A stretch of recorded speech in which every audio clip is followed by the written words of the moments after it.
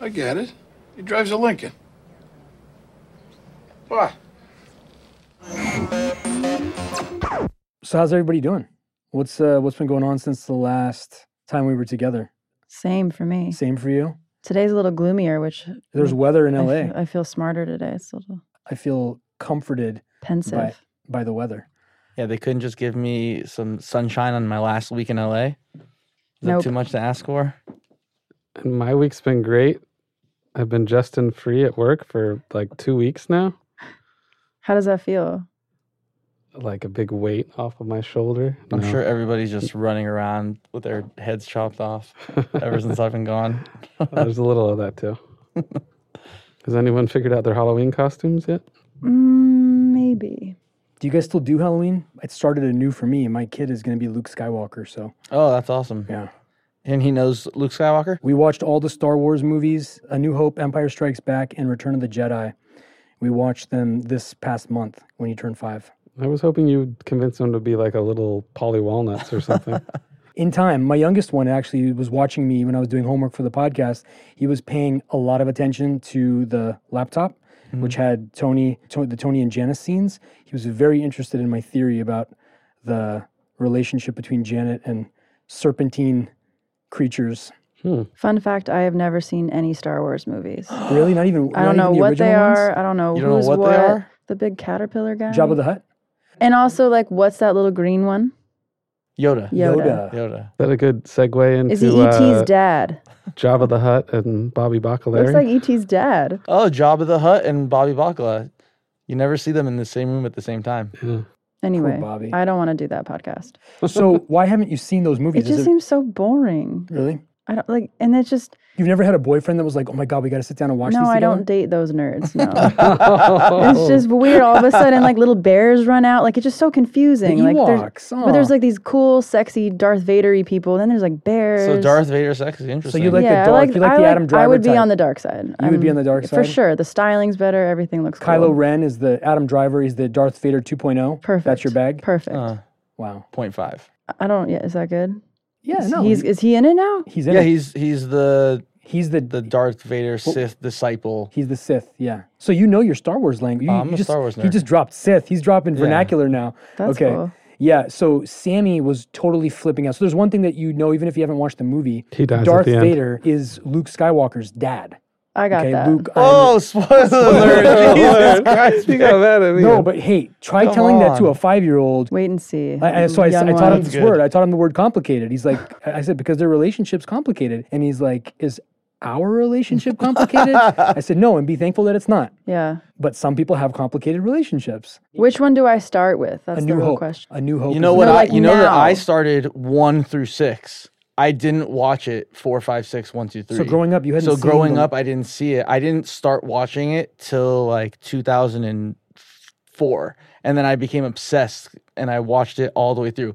Episode 3 had just come out and I was like, you know what? I'm going to do it this way. This will be an interesting way to watch it. And I watched it 1, 2, 3, 4, 5, 6. Wow. Because I already knew all of the All the spoilers The that Luke spoilers. Luke is- the big one. Yeah. The big one. Can I start with the one with Liam Nelson? Liam Yeah, Neeson. that's what I did. Neeson? Yeah. That's perfect. Yeah. He's, You know, you have Bobby He hits the Bacala. spot. He's an and amazing. you have He's an amazing Chewbacca. Jedi in the movie. We He's have awesome. some really good May the what is it? May the 5th? No, May May the the 4th 4th. be with May you. the 4th, which is Star Wars Day. We have like a series of memes that we put weird out day. every single May the 4th for Star Wars Day. You are listening to Pot of Bing, Just A in case podcast you thought that- you hit the wrong button. a podcast that prefaces things by talking about Star Wars, but that systematically breaks down every episode of The Sopranos one at a time. Today, we're talking about episode 2 of season 2, Do Not Resuscitate. The air date was January 23rd, 2000.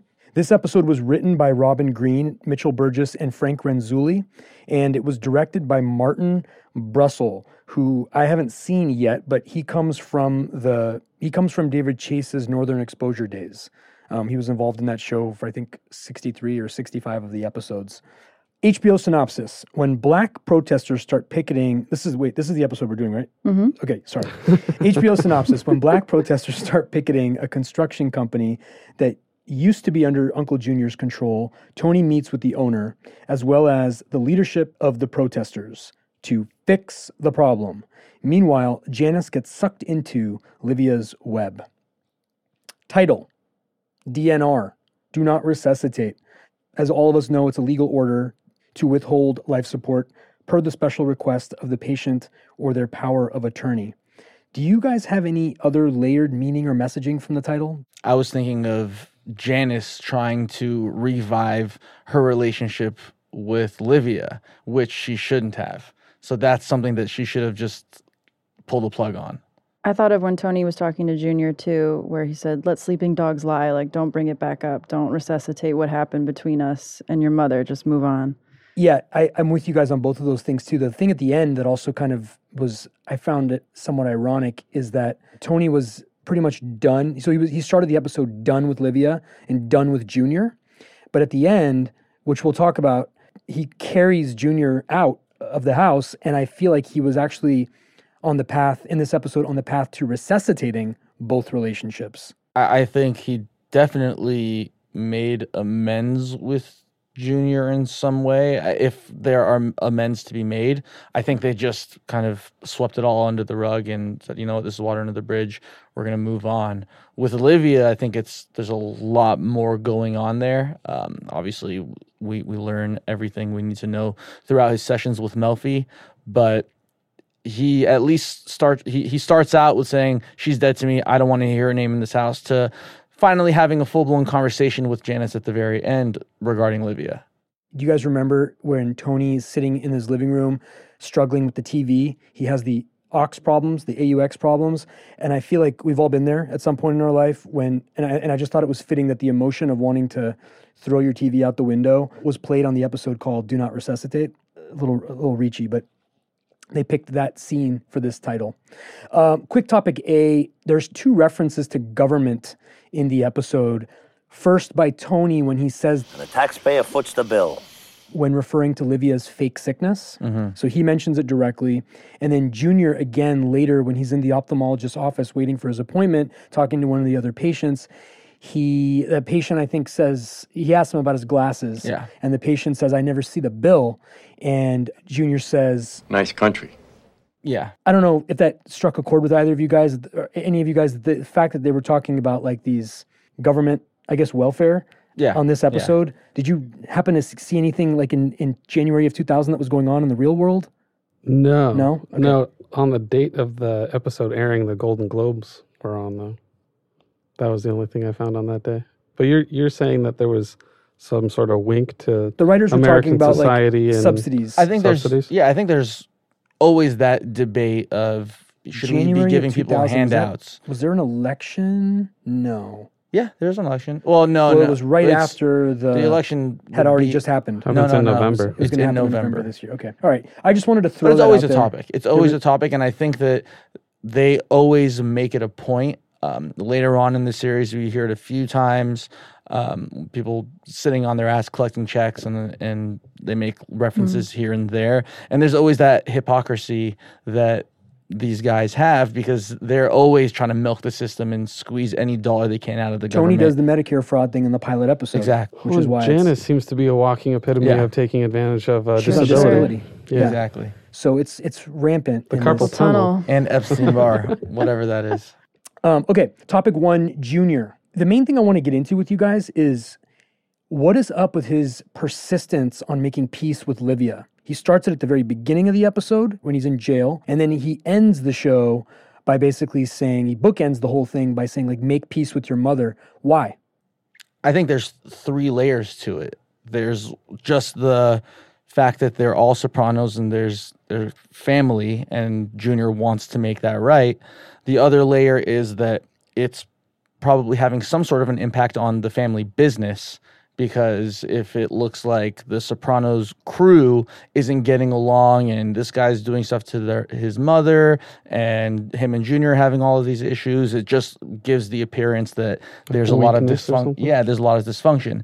And then there's just the gossip part of it that he wants to kind of squash. You know, Philly Parisi and Freddie Capuano, those 2 guys just gossiping, you know, doesn't make the family name look good. Do we have any backstory on Freddie Capuano? He just gets dropped on us, right? There's no story to him. I don't think he's shown Not in even this shown. series We see at all. we see his hairpiece. We see his hairpiece, but right? It's funny after the fact that you know that Green Grove is run by some Italian guy. Yeah. Right. There's We some find that sort of reveal is favor made to involved. us. It made me also almost wonder, is there like an inside thing there somehow? Yeah. Sounded like Junior knows his family, so they must have been involved in some tangential way back in the day in 1960. All the capos suddenly move their Yeah. moms into the place. It's an easy place, low-hanging fruit. One thing that I found really interesting about the first scene of the episode when they're both sitting across the glass in the prison, they have like a little staring contest, and neither of them speak to each other or pick up the phone until Tony finally does. Junior won. And then Junior won. And it reminds me of this episode of The Office where Daryl is asking Michael Scott for a raise. And Michael looks up negotiation strategy. And rule number 1 is, don't speak first. Yeah. So then after like a long, drawn out silence, Michael feels uncomfortable and he says, I decline to speak first. Why doesn't Tony have Junior killed in prison? He's a lightning rod, in or out of the can. To kill him would create confusion. So I got the feeling that Tony still needs Junior, whereas that's not the case for Livia. So he has enough restraint, because remember last season, Heat of Passion, he was ready to mow everybody down, right? Yeah. But he's showing a lot of restraint here, because the 2 people that want him dead are still alive. I don't think he ever wanted to whack Junior. I agree. I think that Tony in some way knows that he was wrong for what he did to make Junior want to whack him in the first place, because he was doing all these things behind Junior's back, inviting all of the capos to Green Grove to have secret meetings, secret plans to have him be the real boss and just have Junior be this figurehead that would, get pinched by the FBI. So I think in a lot of ways he knew that he wasn't 100% in the right, and he has obvious feelings for Junior that extend past just a business relationship. So I think that he was looking for any way to get out of it, and he was kind of saved a difficult choice by the government.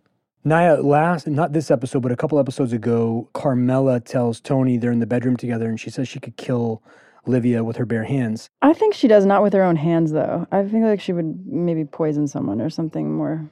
She'd call a hit on someone and her just walk Mario away. Batali green beans? Yeah, for sure. You think she would feel comforted by the fact that Tony would make it go away? She has that backup plan? Because it's a bold statement. I don't know. I think she would get upset by it, but not be upset that it happened. Like she'd have to pretend that she's upset. She has to put on the front. What about Janice? Okay, so there's moments where Janice is staring at Livia. We're jumping ahead a little bit, but I'm just in general, like, do you think, well, actually, wait a minute. I'm going to answer my own fucking question. But do you think Janice would, I won't say do you think Janice would kill somebody, but do you think Janice would kill her mother? Do you think that's on the table for her this episode? I think it's for sure on the table, especially when she has that glimpse and she looks to the side and Olivia's little head appears and she's falling down the stairs. Like for me, this episode was your first layer onion talk about like how it like connects with the family, because it's like a family reunion between Janice and her mother. They play that song Mother and Child, and that Italian song that plays is Pavarotti. Yeah, which is Don't Forget About Me. And Junior he hurts his hip, he's in jail, and he cares more about the rumors and Tony making it right with his mother than anything else. So to me, this one was all about like the legacy, even the Reverend and his father. It's like the elders passing down the respect of who goes next. Like to me, that's what this episode was all about this time watching it for some reason. You think the encounter with Tony and the Reverend helped him realize the importance of Junior? Yeah, because after that encounter, he kind of goes and rescues totally, him. and you even literally see Junior weak, and like Tony's physically carrying him like a child. Like he has to take care of this old man in a way. And the episode before, he was so mad and wanted to kill him, but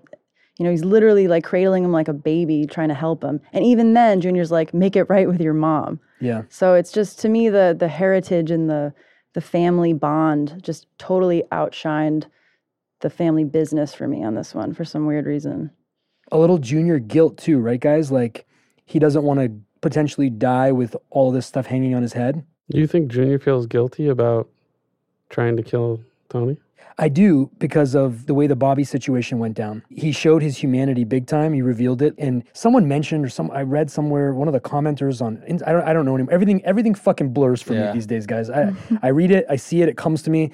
But someone mentioned the idea that Bobby inherited Junior. He says that in this episode. I inherited this guy. I always liked you. You don't need to disrespect me or whatever. But in another life, I don't think Bobby would be in this business. Bobby was born into it, and it was by circumstance that he's in it.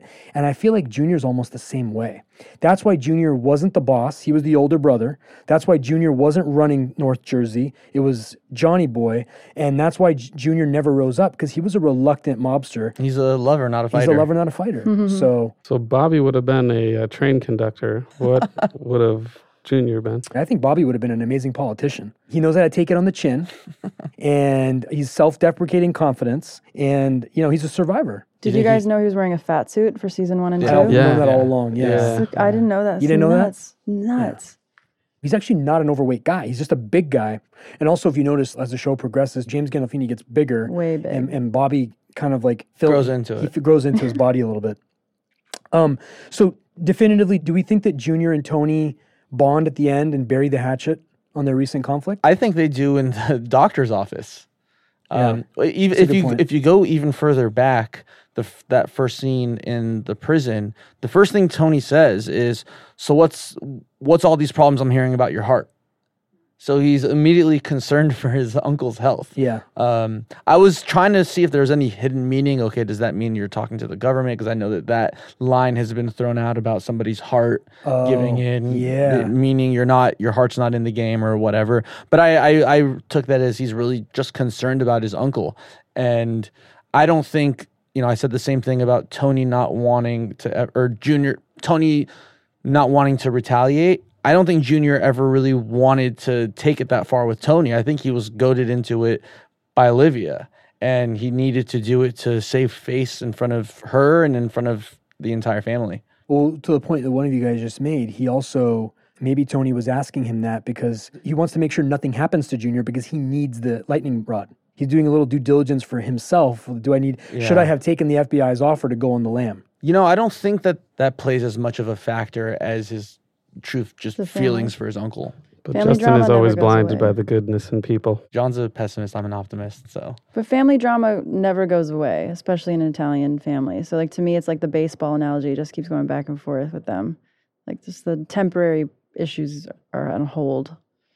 But yeah, I agree he cares about Junior. Junior's with his lawyer sitting before a judge talking about whether or not he should wear an ankle bracelet, which, by the way, if you notice the name of the judge, which they made a point to show 3 times, and then Junior makes the comment about Nazi Germany. It's like, know your audience, guy. The lawyer mentions there's been no arrests since 1968. This number 1968 keeps rearing its head, John. I think we get a peek of that in Down Neck when Junior gets out. And then the prequel. And then the prequel, potentially, too. Also, that same scene, the judge says, I think you need a refresh in a history lesson. And then it cuts to the next scene where Tony's talking about the History Channel, which I thought was cool. There you go. Well, and really you talked about Junior not realizing who he was talking to. I think it's just the opposite. He took the opportunity to make a joke comment to a Jewish judge. But you don't want to trivialize. Yeah, you don't want to trivialize Nazi asshole, Germany. Yeah. Junior Soprano's never cared about the law. No, I don't doubt that he doesn't care about that guy's feelings. Yeah. But I was like, you need to get a win. You need to get it. Exactly. It's all about getting a W, and he got the L. I like the try by Melvoin to try to save it, saying, I don't think that you and I, should let our shared sorrow or biases enter into this, Judge. He's wearing a bracelet to avoid any risk of flight. All right. Vic Reach. In the ophthalmologist's office waiting room, the camera cuts to the elder man with the dark black glasses right after the exchange with Mazzarone. Okay, Mazzarone comes in, does his little thing. Where's the bathroom? Gets up, cuts to the guy with the glasses. Okay? To me, this played in contrast to Junior's earlier mention of the fact that the feds can't bug doctors' offices. My reach to you guys that I want to submit to you today is he may be right, but it doesn't mean they can't install secret agents in waiting rooms to observe and report. It was a red herring that they showed that guy, and I'm just saying that someone in that room, someone in that waiting room was there to listen to Junior's conversation with Bobby. Because we listened to Bobby and Junior go back and forth about glasses, about how he looks, and then about the untimely or the politically incorrect joke. And so I'm just asking if you guys, or even if there's even an ounce of credibility to my reach. Is that paranoia or is it a reach? That you think there was an FBI agent? Because the sitting camera there? cuts right I think through it him. does. It's very conspicuous the way that they cut to that guy and he's just staring straight. But at the same time, he probably is legally blind. So I don't think there's anything to that. I think it was a comedic move. Yeah. It was It was to say funny like, as hell. to what's the best place to pass on an envelope is at a place with a bunch of blind people. It was like Yeah, no, like, that was yeah, I'm just totally too- with you. It's the frame choice. They cut to him right after the scene.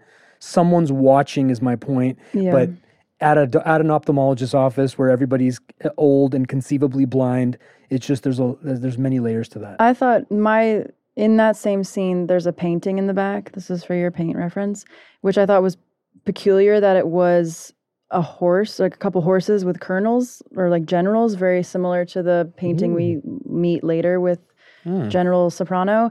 But all the horses' backs are to us. So they're not looking out at us. So to me, and it's a room of blind people, some of them, where I was like, who is leading who? And like, is Junior still making the decisions? Whose job is it? Like this whole Massarone construction shit, all the mess. Like, it was just interesting. It's literally a painting of horses' butts and everyone's facing the opposite way. And I just thought, like, that's a bizarre painting to put I on. like where you're going. Like horse blinders too. You got Yeah, the- well, it's like we like, who's the general? It's a very weird thing with horses and leading. Who's the captain here? And it's like a little bit blurred. And then he's out of jail now. He's back in the mix, but the horses aren't facing. Like, it's a weird painting, like horses' butts, and all the people riding them aren't looking at us either. Everyone's backs to us. Just what I noticed for you. I love that I'm rubbing off on you. Yeah, I was like, ooh, I I'm just gonna want write the that audience down. to know, like Vic looks like a proud parent You have over no here. idea. The nods, I was I like- feel like issuing you one of those trophies from what's the name of the Wabistics company of their brokerage? Do we know yet? I don't know, but it should just be like a hand reaching out, the vicarage That would be trophy. great. You just Chippendales, get the hand, like a stock little like What hand. emoji can it be? What emoji can It the should be vicarage like a hand. There's got to be a reach emoji. We'll find it. But it's the same color palette as a lot of the I love other it. I love Renaissance it. horse paintings. You cannot. You can. I could talk to you about. We could talk about this for an hour. It's okay? amazing. And the It's blind intentional. guy, you know, it's who's- intentional. Totally. There's a ton of irony being in an ophthalmologist's office. Number one, it's right after Junior mentions the fact that you can't be bugged. They can't be bugged. It's true, but it doesn't mean that you can't have someone sitting there. That's all I'm saying. And I know it's probably not going to come out till like rear its head, but everybody should be highly suspicious at We this do point. see Yes. this come to light later on. Yes. So And Skip, we're going to talk about Skip in a few minutes. Skip was in the waiting room. Yeah. Again, when they're in the scene, when they're in public, they're observing and reporting. Yeah. That's their job, man. They're putting that shit on 302s. I love there's a lot of scenes in waiting rooms. Waiting rooms is a funny metaphor. It's the show. We're just Yeah. waiting. Yeah. We as the viewer we're just waiting for shit to happen, and many times it often doesn't happen. Okay, let's move on to the black protest. You guys can talk about other parts of this that interested you, but I'm mostly interested in the Tony and Reverend collusion. yeah. Can anybody break that down? What was the deal that Tony Yeah. struck with the Reverend? So it's pretty smart on Tony's part. So to take it a step back, in that scene, Tony gave Junior the Joint Fitters Union, which is the work that Junior has with Massarone Construction Company, Jack Massarone. So him and Jack Massarone and Junior already have something going on together. And Tony, on the side, decides to do a deal with the Reverend to have a protest that will staged protest. that will warrant Jack Massarone to reach out to Tony because Junior's incapacitated, to reach out to Tony and then to basically hire Tony, pay him money to have some of his goons come and make life a little difficult for them. And the scene you're referring to is when Tony's doing the walk and talk with Jack Massarone and he's asking for help. Exactly. That was because of what Tony had orchestrated with the Reverend. Exactly. and Can see. we confirm that though? Yeah, that's what they confirmed that at the very end. At the very end, I when wasn't Tony says, sure if he was paying for him to stop or if he was paying him to start and then stop this rally. Okay, so it was both. He's paying. Tony was double dipping on both Tony's ends. giving Reverend half of the Jack Masserone cut to do the protest. 3-2. Yeah, 3-2 is the deal. Well, they didn't figure. And he does ask for the about a future job too. So it sounds like they're playing the same game. Yeah, they're playing the same game. But if this is Tony's play, and that's why I'll throw it back, why does the guy have leverage on Tony? Like, he gets to decide who has what leverage the on split. Tony. On the the Reverend. Because his ass is on the line because his protesters don't know that he's in on it. Yeah. Right. So if the protesters find out that the Reverend is getting paid by Tony Soprano, they're gonna go after the Reverend.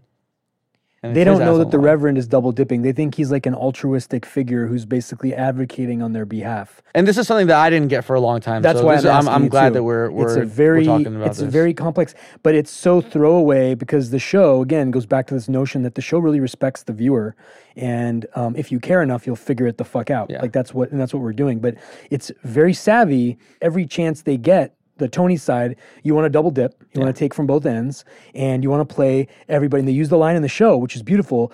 Skip says it, you want to play the middle. And that's exactly what Tony's doing. He's playing this side and he's playing this side, and they're both converging in the middle. And he ends up being the beneficiary. Thank you, Justin, for clarifying that. I just noticed Chrissy's Fila jacket, and He wasn't wearing Nike. it was so cool. And when Tony was talking to Masserone, I like that he said, make sure you weren't followed here. Right. Which I know he's paranoid always, but I thought it was an interesting thing he says. You got to talk about that sweater, Naya, that he's wearing when he's talking to Masserone. Did he lose a bet? It's Did James Gandolfini lose a bet? That's a sweater Carmela bought It looks him. like he's leaving TGI Fridays too. I Yeah. That's where they But that sweater was distracting. Am I wrong? Am I alone on that? Yeah, it was. I wasn't paying attention. You weren't to paying that. attention. But I thought it was Sorry. interesting, and maybe just a coincidence that he says, make sure you weren't followed here to him. But I thought, thinking about future stuff, I was like, oh, there's lots of things happening. But the Fila jacket was my favorite. That's what I took from that. Bosses back when rockin' D-boy, feel like law in a 190 black Benz. Now they shut down the stores that I'm shopping. Used to be train robbing, face covered in stock, and I'm down. I really enjoyed the scene where Chip and Dale are out on the fields and they accidentally say hello to Tony, and Lilo Brancato's character's line is hilarious. He's like, now we look like assholes or whatever. Yeah. it was. Now we look like jerk Or offs. now we look like And they, jerk offs. every turn that they have to try to impress Tony ends up backfiring. They're both such dopes, and it comes right after Tony was telling Pussy in a really interesting scene where he's like, You can't get nobody good anymore. They're on fucking drugs, or they're compromised with the law, or they're young and they don't listen to orders. Please. It's funny, he inadvertently described respectfully like Chris, Everyone in his crew. Pussy, and the two guys. Yeah, Pussy's reaction was, again, guilt-stricken. I actually sympathize with him, and a lot of your fans and a lot of the Pada Bing fans are like, fuck him. But he's trying to make the best of a bad situation. Yeah. He knows there's no out for him. He knows the end game is going to be, it's going to end up hurting him the most. Yeah. And he does shovel shit to the FBI. But he made his bed. He has to lay in it. But I actually do feel, even after all these years, it's cringeworthy watching him, because you're basically watching a dead man walking. This is the dead man walking, who feels the most alive. And you're taking it to me, Let's move on, if it's okay with you guys, to Pussy. Segue to Pussy. The big reveal is finally made. All of us viewers have been waiting for this moment. It took us 15 episodes to corroborate it. Pussy is indeed an FBI informant. When he's laying on his back, like Naya just mentioned, he screams for Skip. He doesn't scream for his wife. He doesn't scream for his kid. He screams for Skip. Who the fuck is Skip? Okay, we find out moments later in the car when they're driving. Skip says a very telling line, You've been on our tits since 98. which to me, Ouch. and you guys, obviously signals that he's been in on it. He's been a rat since before the show even started. Yep. Wild. Just general thoughts, impressions, reactions to this revelation. When you see it now, when you saw it the first time. yeah, we know that he's been in on it since the second we meet him and before. So that's what I take from it. And it's funny, that's such a throwaway line, but it's so monumental in understanding that character from day one. Well, you fast forward to that Santa Claus suit Yeah, that's what I episode was where thinking, too. the crew discovers it. But I just start going back, and I almost want to start it all over again, specifically to look out for Pussy and what he knows about Tony and what Tony's doing. Because if that's the case, you would think the FBI would have enough on Tony to lock him away forever. Right? True. And Pussy's no saint during that time period either. He's responsible for murder. Yeah. So how much did he keep from the FBI? Maybe he was, like Skip said, he's playing the middle. He was. Yeah. We know that because one thing that's really interesting, the first thing Skip asks Pussy is, have you seen Tony yet? And he says, no, I haven't seen him yet. But we know in the first episode he has. So he's already lying to the FBI about his contact with Tony. But I took that as, was it a time shift? Was that a scene before Pussy went to Tony's house? Before episode 1 of season 2. That's what I kind of thought. I think it's in chronological order. I think it's episode 1 happened, episode 2 happened, and that's the time frame. It's conceivable. I don't think he's like a parole officer where he's checking in with Pussy every day for like debriefings. But even if he was, he can't. You can't. You can't because he's in a really interesting position where he has to be sufficiently insulated so that there's no suspicion. Exactly. The more you hang out with an FBI person, by association, the more guilty you're going to be when you meet. If I'm hanging out with your arch nemesis Naya, and then you come over at 6:30, and I'm like sitting with you, and I'm like, so like, how are things going? I'm going to have guilt on my face. Yeah. You know. Do you think? Because something I noticed this time watching, Skip to me appears as someone that looks like they could be in the mob. Like he just physically looks like he would be seen with someone like Pussy. Do you think that's deliberate? With the FBI, they chose him specifically for that reason. Looks and talks. Yeah. Well, they employed a lot of Italian Americans on that. Grasso. Yeah. We'll see later on too, Danielle, with Adriana. And they try it. Then they go a little more buttoned up later on, but for boots on the ground, you have to sell it. Yeah. Cool. Into that. I have a question about the conversation that they have in the car where he mentions about Jimmy Altieri taking a pill for Pussy. Yeah.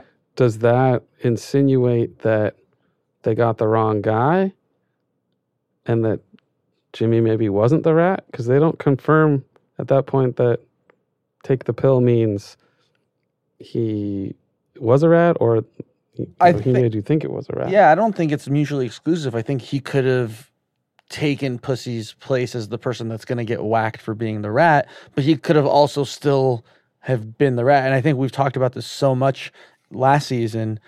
There's no definitive answer that we get, but it's pretty obvious if you look at all the clues, especially in the final scene where he gets taken out. He doesn't even try to deny it. He doesn't even try to deny it. He accepts it. Once he gets called a rat, he accepts his fate and he just says "Mother of God" or something like that. But it does raise the ambiguity question, John, because it could be, to me, it means that two things are at play. And I framed it in the form of a question for you guys too. Like, did they say that because, like you said, they got the wrong guy and it was a nice way for Pussy to be safe, but also the more cynical and Vic came out and was like, do you guys think that the FBI put it in play to keep the strength of their case against Puss? In other words, do you think that they found a guy to fall on his sword? They used Jimmy as a way to keep Pussy's scaffolding intact, and they let someone take one for the team, so to speak. Do you understand what I'm asking? I do. Did they put the Jimmy murder into play to keep Pussy? How would they put that into play without him having contact with the FBI? How would that even have been a possibility? Right. That's true. So I think that just watching those couple of episodes, seeing Jimmy go and ask these specific questions about money and things that they have already talked about, when everybody knows that you just don't talk about these things, it's obvious that he was a rat. Does anybody disagree? I agree. I totally think he's a rat. You think he's a rat too now? Yeah. John? Yeah, I'm still in the rat camp. I just thought it was an interesting choice of words that still keep the question. Yeah. The other thing that Skip could have been doing is he could have been telling Pussy that just to keep Pussy at bay, because Pussy looked highly stressed out on the phone call. That's how I took it, was that, hey, this guy bit the bullet for you. Now you're clear. Now go get information for us. That's the way I took it. Yeah, like, come back now. It's safe. Yeah. And I feel like this is a great question to ask the Louis Lombardi, the actor who played Skip. You know, like if there's any context they can provide. You guys cool to move on to Janice and Livia? Yes, please. All right. Okay, so there's a lot going on with Janice and Livia. Janice, we think she has some ulterior motive. Livia flat out just calls her out on it and says, you want my house. Reactions, thoughts to that? How did Livia know, first of all? It's from AJ saying, do not resuscitate. She says that. After the fact. That happens after. Which, by the way, since you brought that up, AJ is the mechanism to screw everything up. The first time he did this was he tells her about the therapy, and now he does it again with the DNR. But before he says that, she's on to Janice. What was Janice's tell? What was Janice's... Just being there. What are you seeing happening? Being there now. What peculiar timing to come back. I mean, of course, her mother's sick, but I mean, she tells the nurse, a black nurse, and we know Olivia isn't probably the most friendly to anyone, let alone a little lovely black lady. But she says she's going to leave all her money to the nurse. Maybe she's joking, and she tells a story about Janice selling her shoes to go buy amphetamines. And like, you changed your name, you got out of here as fast as you could from me. She just doesn't trust her. I think she doesn't believe her daughter has any good intentions whatsoever. I love the line where she says, you don't know what goes through this mind of mine. Well, that's for fucking sure. Someday, I hope you have children of your own, and they treat you like this. I gave my life to my children on a silver platter. This is bullshit. Yeah. She was on fire this episode, even with the staircase, the picture of her, the look on Livia's face while she's talking. It was very, she reminded me of like the mother in Psycho. Yeah. She could have been an amazing Psycho mother. Oh, but she absolutely. She would have crushed it. That's probably part of the inspiration for the character, I would have to assume. Totally. It's interesting to see Janice do things that I saw, wow, you are, Tony learned so many things from Janice. Like when Janice manipulates Olivia in some moments with the music and makes her feel sentimental, like some of the same tactics that I feel like I see Tony use or choose to do, you could really see how they're related in some ways, of how they know how to like flip a mood so quickly to people if they really want to. You mentioned the music. Sopranos Autopsy noted this. Did you guys catch the scorpion ring on her finger when she was holding Livia's hand? I did. I did a deep dive trying to figure out if she was a Scorpio. Did you find anything? No, I couldn't figure out her birthday, but it led me. Do you guys remember that story about the scorpion and the frog? Mm-hmm. It's like a scorpion asks a frog to carry it across the river. Story time with John. Story time with John. The frog hesitates, afraid of being stung, but the scorpion argues that if they did so, they'd both drown. And considering this, the frog agrees, but midway across the river, the scorpion does indeed sting the frog, dooming them both. And when the frog asks the scorpion why, the scorpion replies that it was in his nature to do so. And that whole reach to Olivia, I'm here to help you, and I'm not going to do anything ill will, but ultimately it could be the doom of both of them with her malintention of what do you expect with Janice? That's in her nature. Yeah, I mean, look at her mother. It's like was that looking in a mirror in a weird way. I like it. I like that she likes the DeCastro sisters versus the Anders sisters. That was cool to me because the Anders sisters were a very popular sister girl group back then, and the DeCastro sisters were a less famous one, which I thought was interesting. When they're listening to Pavarotti, she mentions the line, which I thought was subtle but interesting. She says, "That music, non descadade mema, Pavarotti." Did you bring it? I never forgot how much you liked a good tenor. And the show's called The Sopranos. I don't know if there's anything there, but it kind of felt like the writers got a little bit of a chuckle when they dropped that line. Because she was married to a soprano, but she always preferred a good tenor. That's hilarious. This is the first time we hear her say something bad about Johnny Boy, too. She's So always, she always been a says you didn't saint. know. You don't know what kind of a man your Yeah. father was. Oh, I hope we get to find out in the prequel. Do you have any sense of what she's talking about? Like, what does she mean by that? What is she getting at? I don't know. I mean, it starts to unravel in a very strange way. And like, it's very common to change. My mom makes up or says the wrong names all the time. And a lot of it is just the names are different. Like she calls AJ, Johnny, and, Janice, other people. But I don't know. I think we don't know how hard it must have been to be married to Johnny Boy. And there's some things that maybe I don't know. I'm not sure. Yeah, I think she's just complaining to complain and trying to do a whole woe is me routine. And then she forgets that her other routine is to say that Johnny's a saint. Was a saint. So then she got her wires crossed and she kind of had a little short circuit and went from one way of trying to get sympathy to another, of playing like the beaten housewife going to the depressed widow. It's beautifully put, and I love that you managed to squeeze in a short circuit reference too. That song, the Pavarotti song, it translates to "Don't Forget About Me," which is very much all Olivia keeps saying, like, "Don't forget me," like, "I'll forget me when I'm dead," to Meadow, like, "Take this so in case you don't remember me," which I thought was interesting. Mistakes, it goes back to this reoccurring question of whether she's faking it or not. Yeah. And there's a lot of chatter online about her specific missteps in the names. Like she refers to a lot of people in the past with current people.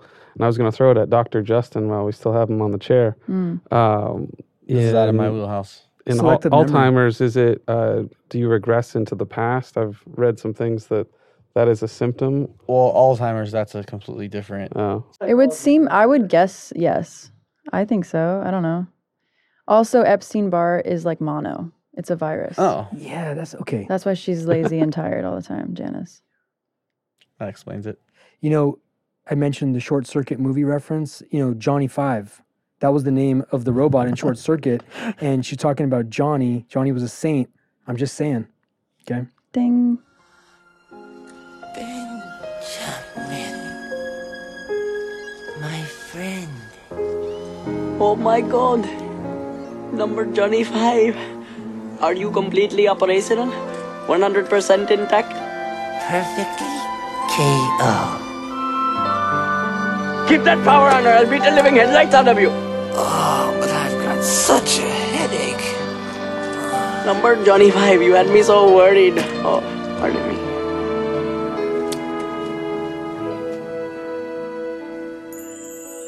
I love that movie. They found an Indian guy and it was a white guy, but they painted brown face on him. You wouldn't love it if your name was Johnny growing up, though, because I remember getting Johnny 5. I also just want to point out how much food is on the table during these dinner scenes. They have, I'm from an Italian family, so there is always way too much food. But they had chicken cutlets, macaroni and cheese, salad, and a side of rice on one whole table. The only one that was eating that scene, I watched it too, was Tony. Yeah, Tony was the only one taking bites. Yeah. The girls were just swirling their spoons around. Yeah. In general, Italian family dinner, is it excess?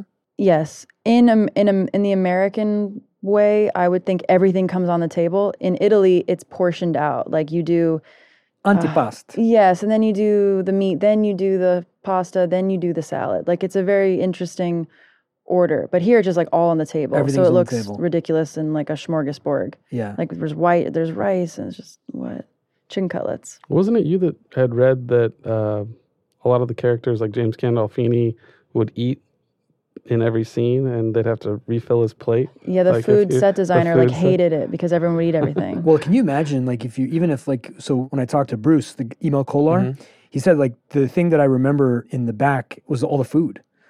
Even if you're or if you're not a regular on the show, there was always food and it was available for you to consume. Italians. Leftovers and care. The casseroles and the ziti and everything. I just shot a music video in Rome with an Italian production company a couple weeks ago while I was there, and they were more concerned about where they're going to unload the catering than any of the stunts or any of the other stuff we did. They were like, where should we unload the food? That's interesting. It was wild. And they had an espresso little machine everywhere we went, for every new location. They just, where should we put the food? It was their first priority. And thank God, because we were all fed and happy. Do they siesta in Italy like they do in Spain? Yes. Where like business is shut down at like really? 3 or 4 Yeah, a o'clock little and bit. reopen at like 9 or 10. I need that. Man, Europe, man. Our culture Right. is interesting. Yeah. You know? Just put it all on the table. Get it over with. Yeah. Everybody's got somewhere to be, but it's really just to stare at your device. Anyway, sorry. Also, Janice smokes weed. The room was 420. Did anyone see that? No. Wow. Oh, look at Nice. Naya. John, you didn't Nice catch And she, that. thinks work. and she thinks it should be legal too. She was ahead of her time. Mm-hmm. She took Meadow to drive her to her drug Yeah, deal. to go Like pick that's up weed. aunt of the year. Yeah. It's my aunt. That's Aunt Parvati. Well, it should man. be legal. Yeah. It is legal, It isn't is it? legal. It is. Kinda? Well, I was It's just doing legal in California. It's just not federally legal. That's the hang up. Still frowned upon. Bobby, Bobby Bacala, the last man standing. the last man standing, which is interesting. I didn't even know what that meant until I looked it up in the research. He is considered to be Junior's number one guy. At least he definitely is now. He Everyone definitely else is is now, gone. yeah. So he was there. He was one of his captains. He has a great line, To the victor belongs the spoils. to which Tony has an even better line. It's a brilliant fucking line with his feet up and all of his guys watching him. Why don't you get the fuck out of here before I shove your quotations book up your fat fucking ass?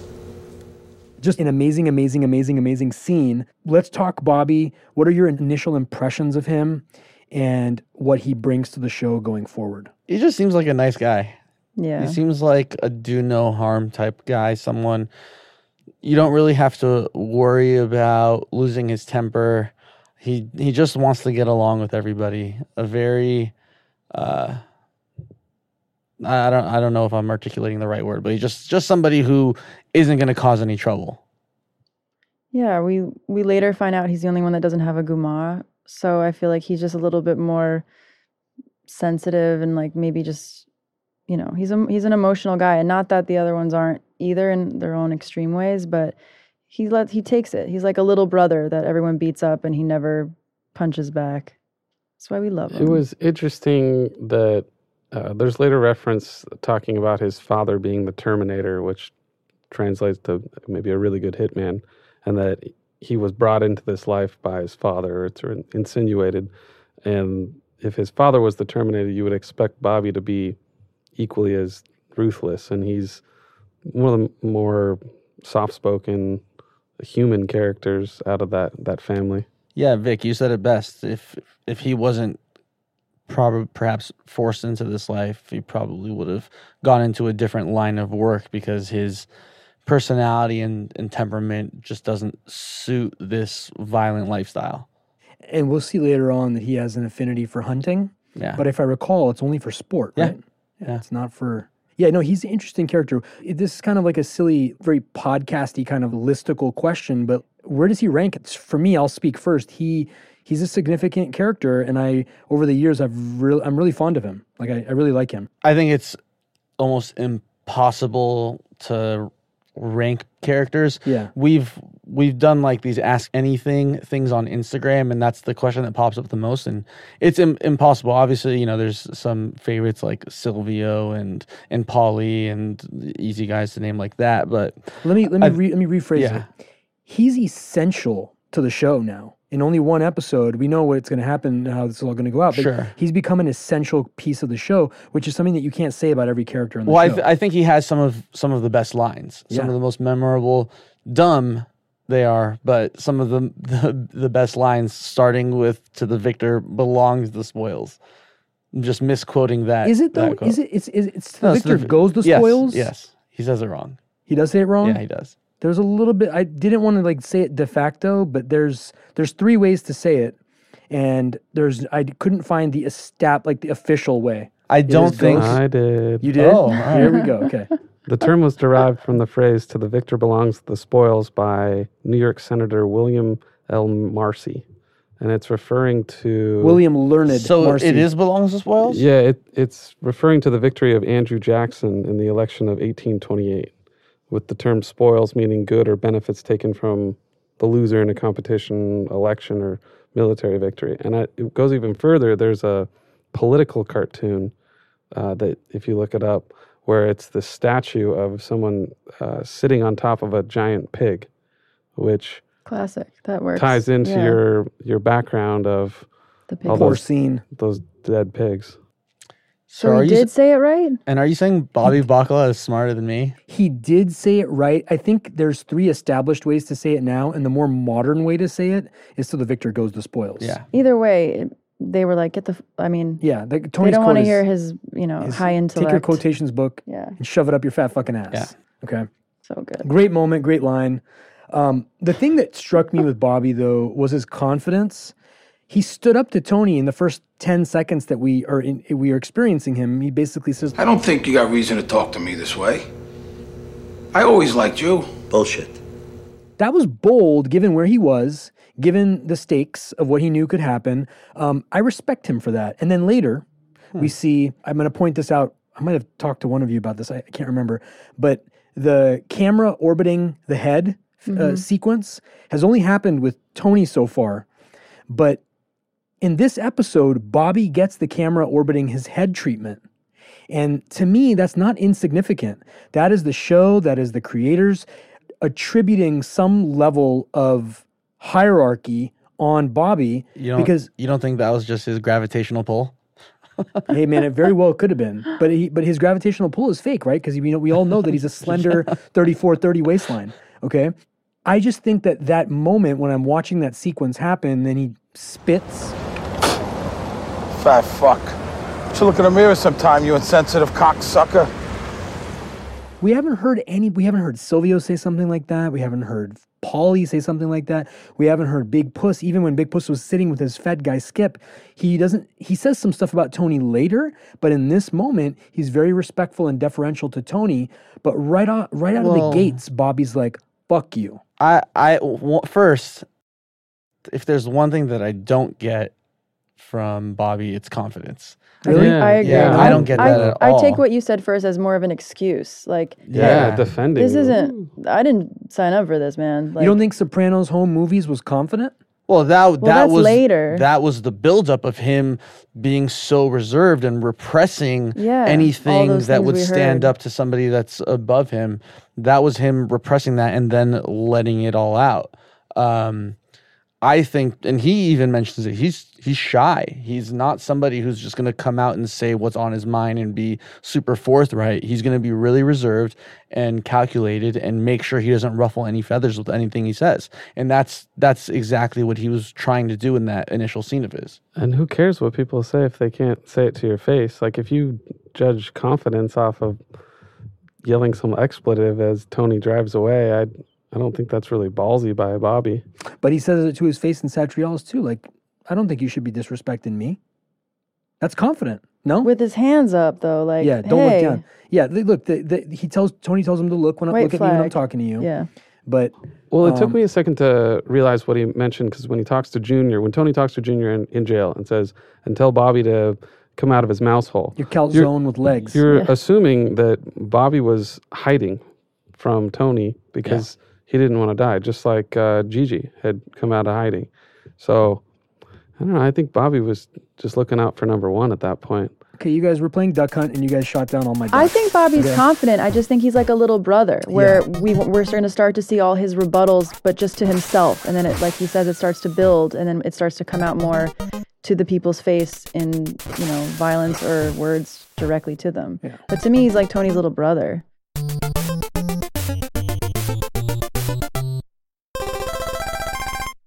I see it as, I think what my definition of confidence is in this context is that throughout the show, he always speaks truth to power.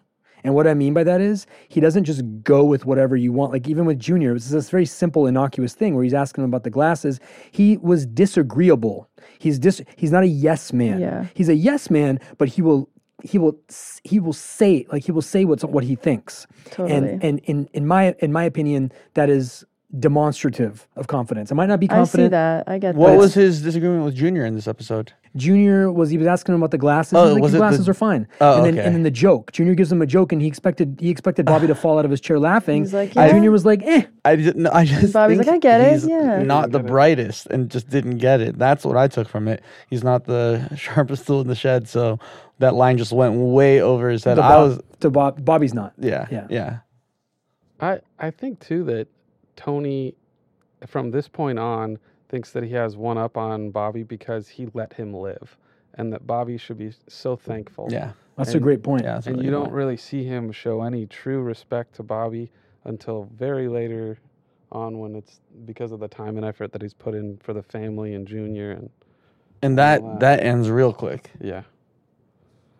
That's all I have, I think. I wanted to shout out the 2 songs that I loved. Naya mentioned Mother and Child by Paul Simon, which was great.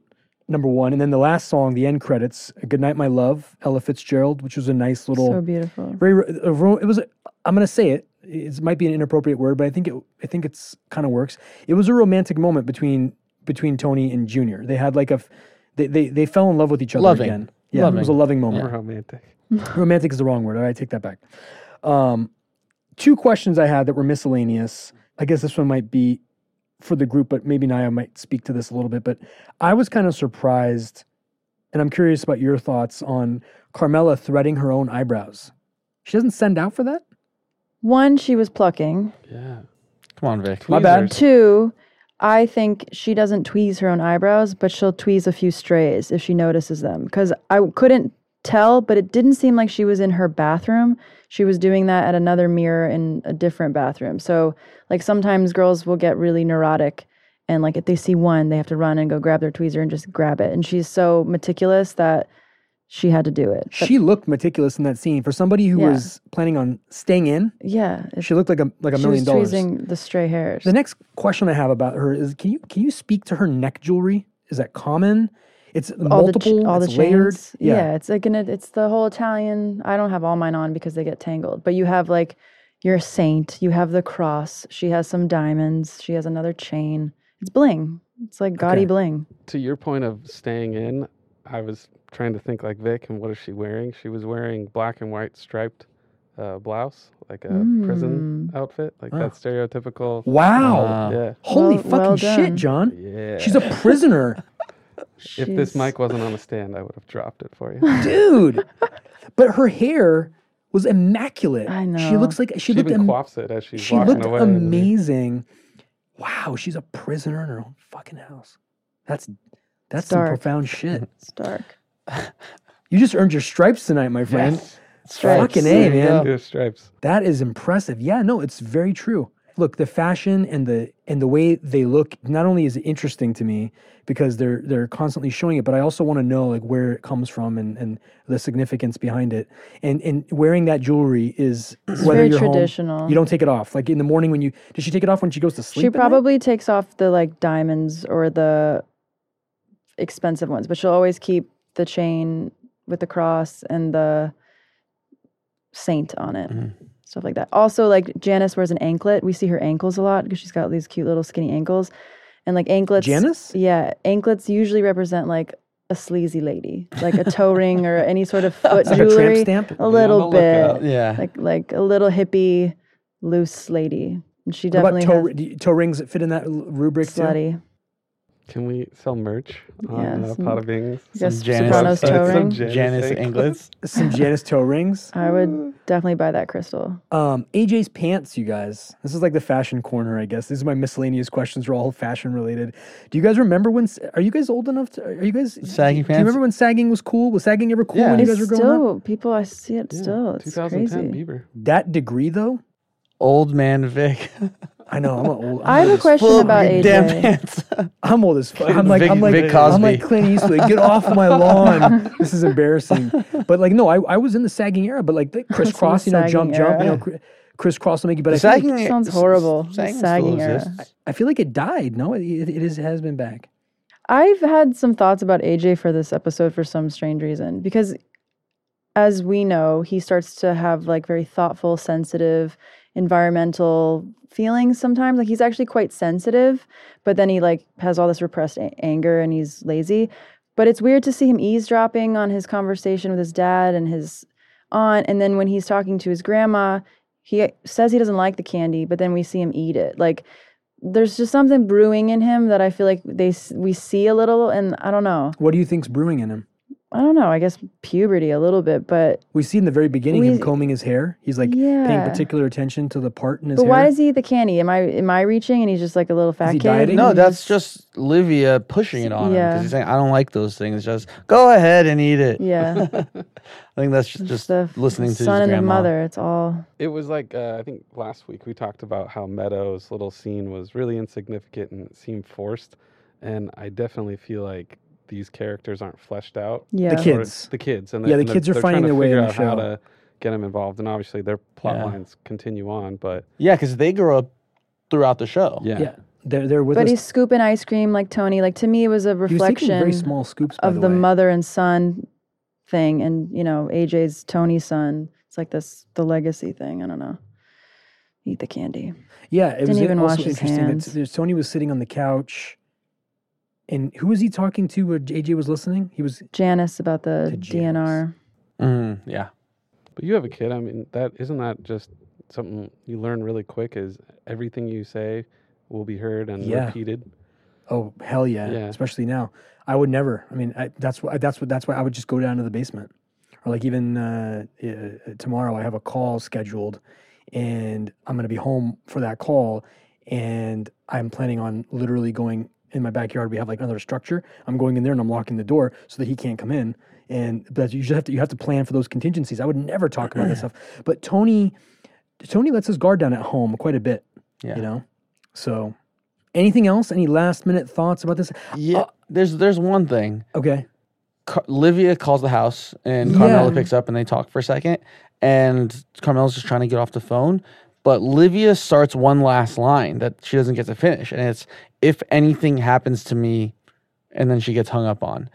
And we hear so much about Livia having this fortune that's buried somewhere, hidden somewhere in the house.